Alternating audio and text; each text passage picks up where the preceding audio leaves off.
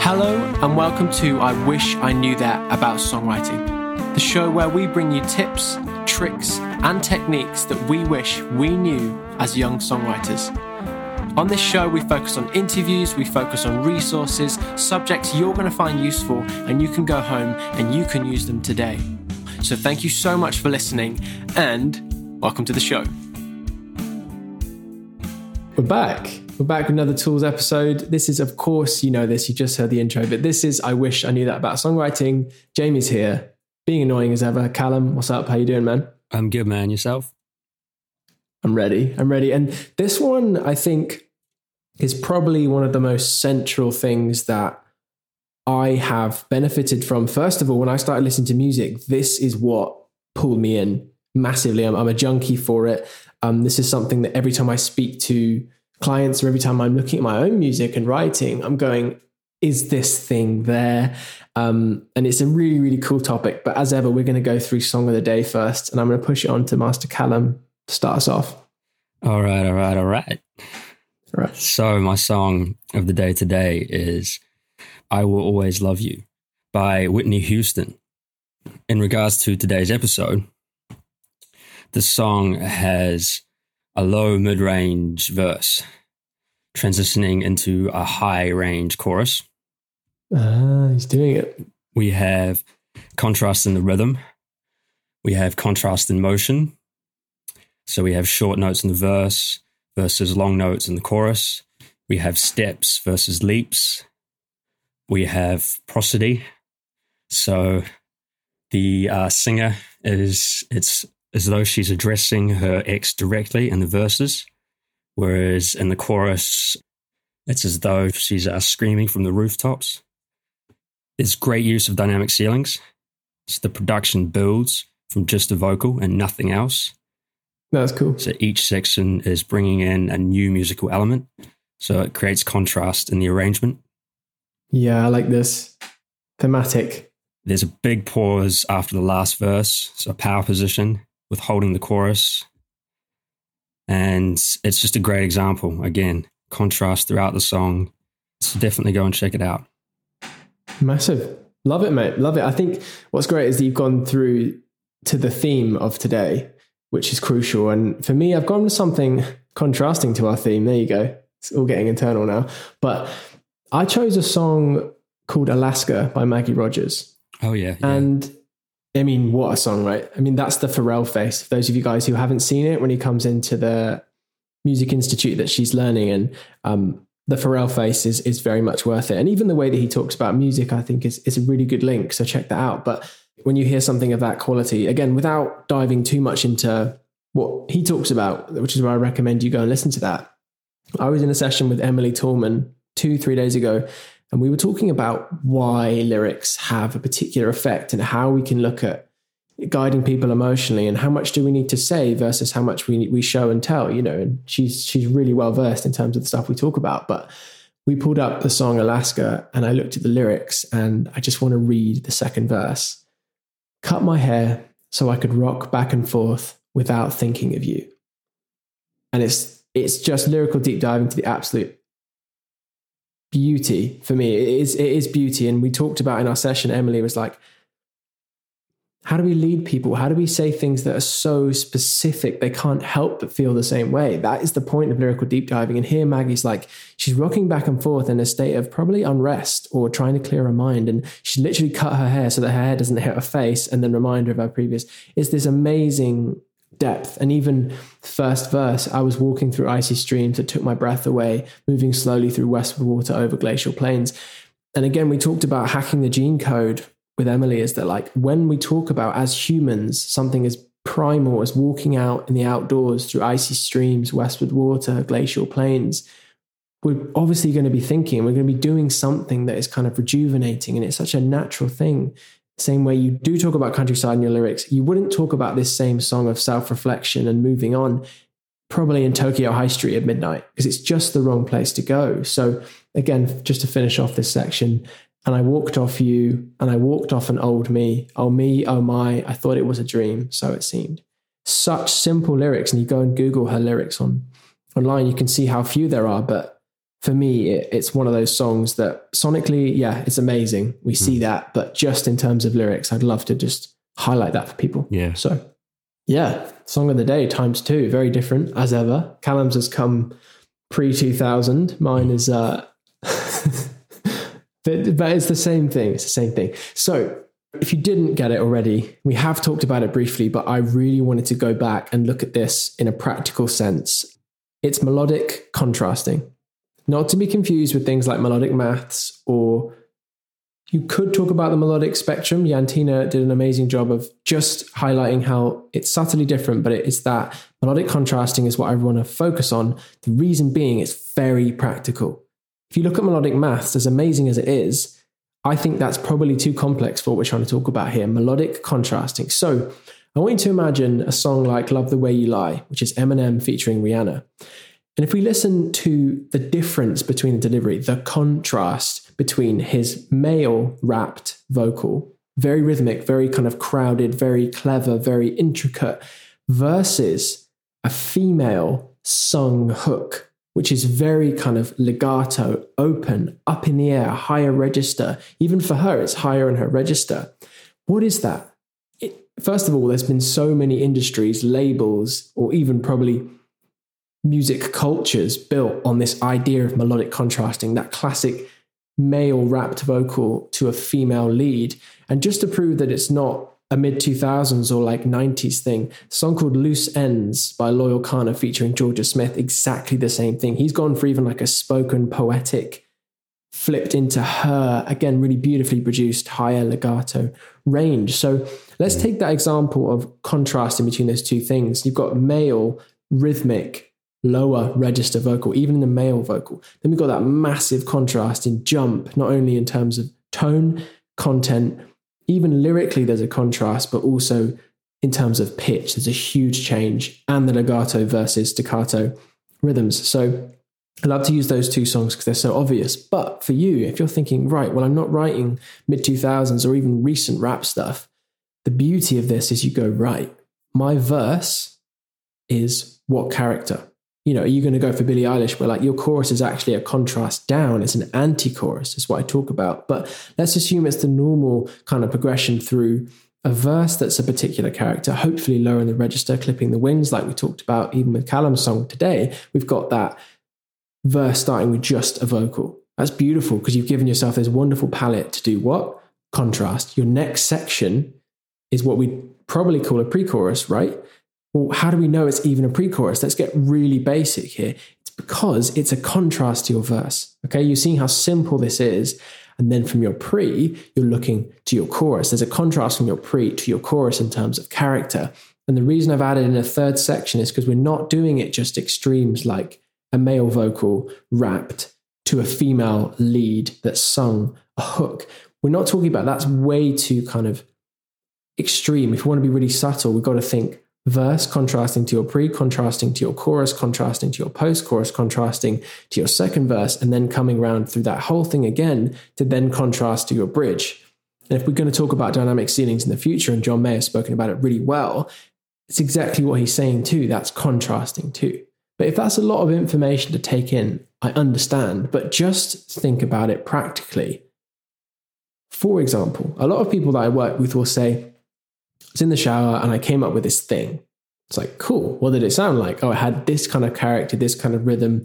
These are the notes I used. I go, brilliant. So what's your problem? They go, I don't know where to go with it. I said, well, once I talk to them about this very thing, I'll talk about contrasting, and you take a section and you make sure the next section contrasts. And the reason for that is that people literally respond to extreme changes. Even if we're talking about subtle between, 5 sections, there's still enough of a change, enough of a jump to light something up in your brain. And again, even more clearly is listen to how many songs, especially like 80s through 90s to early 2000s, but there was even a whole genre of the metalcore or rock where who could sing the biggest gap between their pre-chorus or their verse and their chorus? Who could do that like almost like an over an octave jump? Whereas most choruses we know and we love would be, 4 or 5 tones or 4 or 5 notes. But how do we get this massive contrast? That's the biggest extreme. But let's take it back to that example. You've got a voice note that you've sung something, you've run out of the shower and you've sung it into your phone, you go, I don't know what to do with it. Well, funnily enough, whatever character you've established there, even if you don't know whether it's a verse, a pre or a chorus, just think, what do you want it to be? Start there. Let's call this a chorus hook. You go, right, well, this is legato. It's long held notes. That's what I'm saying there. It's in a higher register in your voice. Well, what am I going to do with that? If I'm stuck, I have an idea that I like, it's a hook or it's a verse section or whatever it is, and I want to create something that's interesting, not just create something else, but something that's interesting, we take that contrasting aspect. People that don't do music theory, legato meaning longer held out notes, not so structured in terms of timing, almost like beautiful, you can't see this as a podcast, but kind of swaying left to right, that classic fluid motion, whereas staccato, which is very rhythmic, it's literally da, da, da, da, da, da, da, da, da. It's that feeling. But for those of you that are lost, the whole point is if something has a particular character, in order to make it effective to go to the next section, just contrast with the idea you've created. And the beauty of that is no matter what you create, you've set out options and pathways to write something else based on that. In pop songs, it's absolutely everywhere. I think if anything, you guys can take melodic contrasting, and if you can find it where there's a song that people love or a song that you connect with that doesn't have any contrast, I'd be amazed. Oh, you'll start to hear this everywhere now. Yeah. Like once you notice it, it's hard to unnotice this in all of your favorite songs, like verses that go from, that are low and fast that then go to choruses that are high and slow, and vice versa, It's everywhere. And then even, like I said, I probably introduced it too early, so I'm sorry, it's a bit confusing. But let's take the Billie Eilish sweep that happened all over the world, where she went from choruses that were like Adele choruses. She brought in a whole new thing, which is I'm a rough guy, like a really tough guy, na, na, na, na, na. Really like in the pocket, low. She has an amazing, beautiful voice, but she's barely using it in that chorus. And it's all about the production and the contrast down. So she's done it. And I Can't Feel My Face by The Weeknd. Boom. Yeah. I can't feel my face and you but I love it. Right? Like how that's bottom of his range. But he's gone. But listen where they've taken that song. And so melodic contrasting at its most basic is very simple. But the reason we talk about it simply is so that then later, when you need to use it in more subtle ways, let's say the difference between your verse and your chorus, when you've only got two sections, is like 7 or 8 out of 10. There's like a 7-point difference between the two, but suddenly you need to spread 0 to 10 across 5 sections. You suddenly then your verse only comes up a few steps, like Callum was saying in the Song of the Day example, a few steps, not leaps. If you only got a few sections, you can leap. If there's more sections, you probably need to take steps, but just be clever and be deliberate. And as we've alluded to, you can use lyrical contrasting, delivery. Another example I love is when I'm working with young people, even like whether they be 8 or 9 years old, I'll play the song Take Your Time by Sam Hunt, because melodic contrasting is also in delivery. And Sam Hunt will start that song very low. He's talking. He's literally talking. And I'll have the kids, put their hands up every time they hear a change of delivery. So he'll go from talking to low singing to mid-range singing through each section. And then by the pre-chorus, he's singing in a kind of that middle range. Then the chorus is obvious contrast up.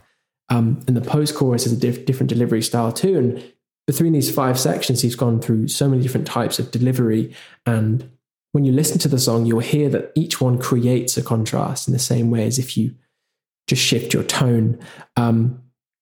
So that's the kind of main points. I've got a couple of extra bits, but what are you thinking there, Callum, first of all, with melodic contrasting? I'm thinking if you keep in mind the basics, listeners, it's making sure that listeners are aware of what section they're in at all times. And so pitch, creating contrasts in pitch, creating contrasts in rhythm, long notes versus short notes, rather, motion, whether you're moving in steps or moving in leaps, making sure your melody has space to breathe as well is really important. So you've just had a period of like lots of clutter, I guess, as would be the word to use, or You then have a moment of space, or then your phrases have space in between them in the next section. Your placement as well of your melodies. Are they on the downbeat? Are they before the downbeat or after? Yeah, there's a contrast there. Yeah, there's that. That's quite a prevalent thing that's spoken about around Max Martin as well, is that if your verse starts on the beat, you might want to start your pre-chorus pushed just before, that kind of thing. So that's a really good point. Yeah. All of these things create contrast, and something we haven't covered yet is chords. Chords are also a great way to create contrast. It's not necessarily related to melody, but they're all things that thrown into the mix of your song help to form these contrasting elements and move your song along. Again, keep the listener on the tightrope. And we should definitely do an episode on chords and on chord structure, I think, at some point. 3-chord songs, 4-chord songs, changing their order, introducing new chords into your song. So we'll get that out there. There's loads of at tips some for point. that, yeah. Something else is changing keys in your chord, and in your song rather, and scales. But that creates a contrast, right? Exactly. One of my favorites is Man in the Mirror by Michael Jackson. When he changes key on literally the word change. Prosody. Yeah. Prosody. Yeah, exactly. And one of my other favorites is New Kid in Town by the Eagles. Okay, I don't know that. Where they change key around the midway point and they change back for the final chorus, which I think is just, I love that. And yeah, like you said, prosody has just plays such an important part, I think, in when it comes to melodic contrasting. And if you don't know what prosody means, it's the assignment of syllables to notes in the melody to which the text is sung. And so with regards to vocal composition and lyrics, imagine what's going on, in your movie or the video. Yeah. A great example, I think, of prosody would be the Beatles' Something. When you're writing your melody, look at what you're saying. Looking at what you're saying, rather, is especially important, because if your song is, say, filled with positive emotions, and this can be really, really useful when it comes to B sections too, because if your song's filled with all these positive emotions, bringing in the negative side, it can be a really, really great way to bring in contrast again. Nice, yeah. And so Something by the Beatles does this really well between the A sections, the verses, and the B sections, the refrain. It's like the A sections are filled with the sense of sort of certainty about his love and all the sort of amazing feelings that it's creating. Whereas the B section introduces this doubt as to whether the relationship's actually going to work out. And that's so interesting for people, isn't it? Because that's a great point, I think, because prosody or prosody, however you want to say it, we don't know. Correct us.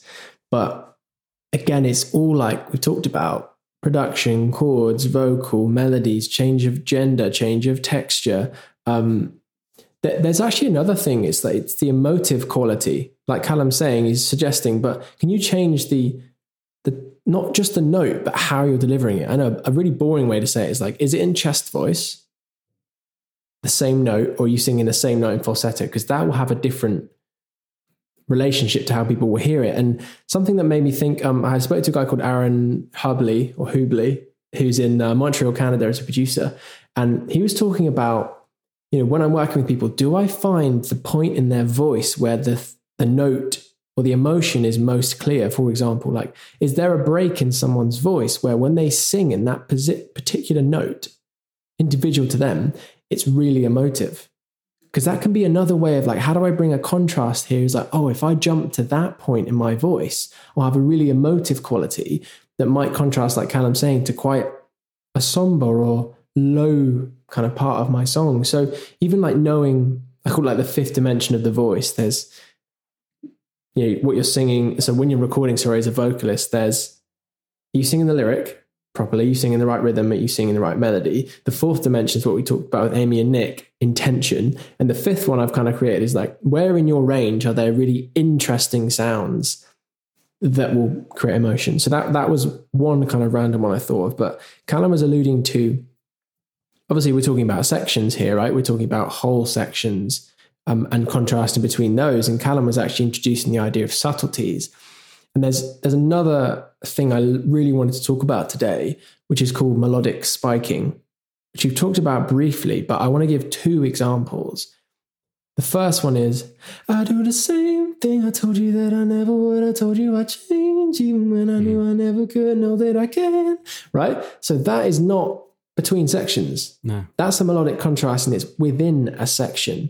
This a same idea that's a bit more subtle is don't you worry, child. Heaven's got a plan for you. Don't you worry now. That thing. So don't you worry and then stay. Two songs that, funnily enough, did pretty damn well. That was in their chorus. But internal contrasting. Can you take a particular word? And if we're talking about prosody here, if people are following this, I'm really impressed. But can you choose to melodic spike, create a contrast in your melody on a word that you want to really highlight? That would be melodic contrasting, internal melodic contrasting, melodic spiking, and adding in that prosody. So for those of you who followed along to this point, this is like really nerdy stuff. But if you can look at this, like we've just talked about it, it's not like it's just cool for Callum and I to come up with this stuff, talk about it, and it's irrelevant. Stay and Don't You Worry, Child, two of the biggest songs. One is obviously a lot bigger than the other.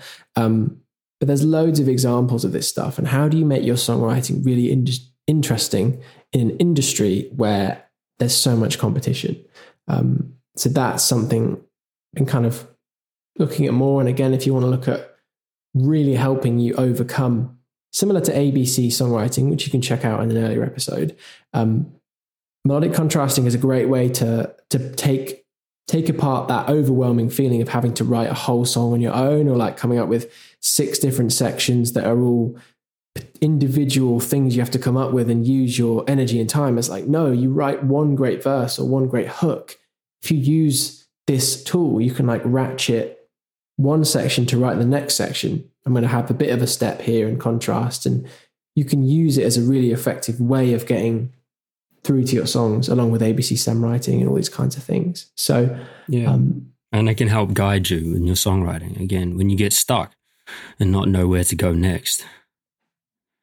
Yeah. It's these tools that you fall back on. That's a good point. Is like, where do I go next? And similar to a few questions that we've had, it's not just what else you can add to a song. It's like, but what else would be good to add? What else would be effective to add and be emotive to add? And even what would be pleasing? Like, I quite enjoyed badly singing those two examples of melodic spiking because they're pleasing to sing. And a final thing I want to add is, at the moment, Callum and I have been speaking. If I decided to shout, right, you guys would, whether you want to or not, pay attention to what I'm saying. You might not like it and eventually you would switch off, but there's that initial thing when you're doing melodic spiking, or if you change the tone of your voice, or if you shout suddenly, which I won't. But if I was to shout or put a contrast in my line, spike melody, people will listen.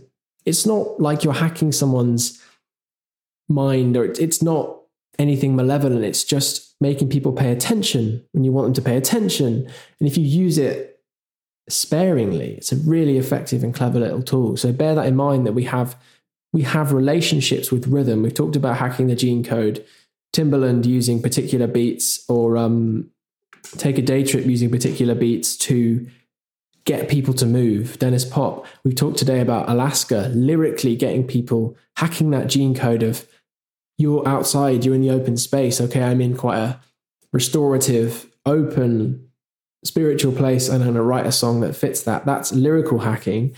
And then we're going to hack people melodically, but all in ways that they want to, and it will hopefully make sense. So remember that connection. And listening to a TED Talk is not the same as listening to a song, even though one might change your life, the other might not. But a song is written in a way that's really interesting and lots of contrasts and extra elements and melody and lyrics, all that kind of thing. So bear in mind that why we're doing what we're doing, and it's to connect with people. I think at least that's what this show is about. All of these tools are used to deliberately connect with people. Yeah. So anything else you want to add on this strange topic that's actually very simple? Just to remember to ask yourself, I mean, we've all gotten bored, right? Listening to a song at one point or another. And, or writing songs. Yeah, definitely writing songs. But that's no doubt why, because there's not been enough contrasting. Yeah, exactly. And so this is why this is such an important tool. And I also think production and vocal performance can help with creating contrast in a song, for sure. Yeah. But don't let those be a crutch, as a great song needs to work just as well when it's sung with a single acoustic guitar or piano as it just, as it does with a full production under it. Yeah. And if it's written beautifully, like you're saying, all of these contrasting elements. Yeah. If you can write your song to the point where it's like a 9 out of 10, then your production might even take it to like a 15 instead of having a 5 out of 10 song that will only ever get to a 10. Great. It's an amazing song, but it could have been even better if we'd thought about these basic tools. But yeah, that is, I think that's, if you listen back, that's quite or if you followed it along, well done, but it's quite a broad look at something that is very simple. We did that for a few reasons, to try and give you some examples and things you can take home. And I had a little tool to go home with, but is there anything, Callum, you wanted to look at in terms of giving to people or an extra perspective towards the end of the show? Just prosody again, to highlight that and the importance of making sure what you say in your songs and what you're singing about lines up with your melody. That's, really key. That's a really good definition, by the way. That's a really good definition. Because we probably looked at it as a holistic, like overall, like an example of people I worked with before that they had the song stop on the word stop. That's a great one, but that's a production thing. Whereas Callum's saying, if you're singing something quite sad lyrically, probably want to do your best to align that with how you're singing it and what you bring to it in terms of intention.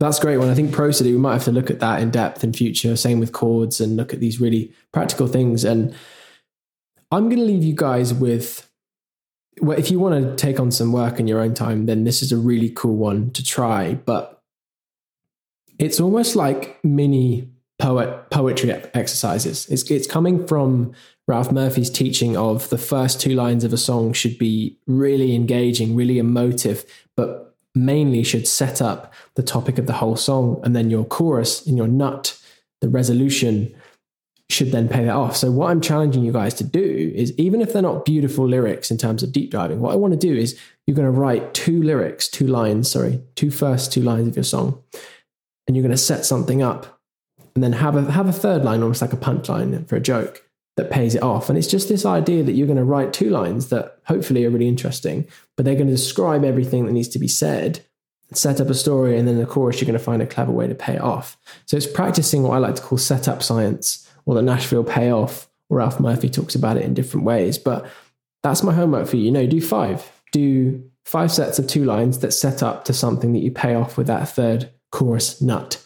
And you're doing this without the context of needing to write a whole song, without coming up with chords or anything crazy or filling in your lyrics. Just get the idea of setting up your songs, set up science, 2 lines to pay off a third line, which is the theme. So that's what I'm going to leave people with for this week. Good stuff. And here we say, anything else we want to say before we leave? I always feel like we have time, but I think if you guys are interested, we talked about Ralph Murphy, we talked about John Mayer, we talked about Pat Patterson. Callum and I put together a completely free PDF. You don't even have to put in your email to get it. So that's maybe silly, and I'm going to have friends of mine telling me off in my business group for not doing so. But if you go to iwishiknewthatabout.songwriting.com, simple as that, www.iwishiknewthatabout.songwriting.com, jump on there and you can just click halfway down the page, download free PDF. Callum and I put together, it's called the Songwriter's Toolkit. Do it. And it talks about... Do it now. Do it now. It talks a bit about why we do what we do, but mainly it's about 7-8 pages of content for you guys. It's documentaries, it's books, it's courses, it's everything, and why we love it. Everything we talked about on the show, to be honest, a lot of it's come from there. So you guys can go and grab that for free, download it. If you don't want to do the setup science exercises, then just go and grab this free PDF, read through it, get in touch with us, let us know what you think. And most importantly, don't go too crazy or too hard on yourself. Figure out what your goal is as a songwriter, work on that, and give yourself little tools to do so. If it's writing every week because you want to finish an EP or you want to pitch to someone, really make sure that what you're taking from this show sits practically into a plan of your own making that suits you and your goals, not ours or anyone else's. So have an amazing time. Keep it practical. Callum and I will do the same. And we'll be speaking to you in on another one, on another episode. Goodbye. Farewell. To find out more about us and to get in touch, please head over to I Wish I Knew That Pod on Instagram. And don't forget to join the conversation on our Facebook community. Please also remember to email your questions about songwriting to iwishiKnewThatPod@gmail.com, and we will answer these on our upcoming episodes. Also, if you know someone who would benefit from this, we would really love it if you could give it a share or subscribe on whatever platform you're listening on. And Jamie and I will talk to you on the next episode.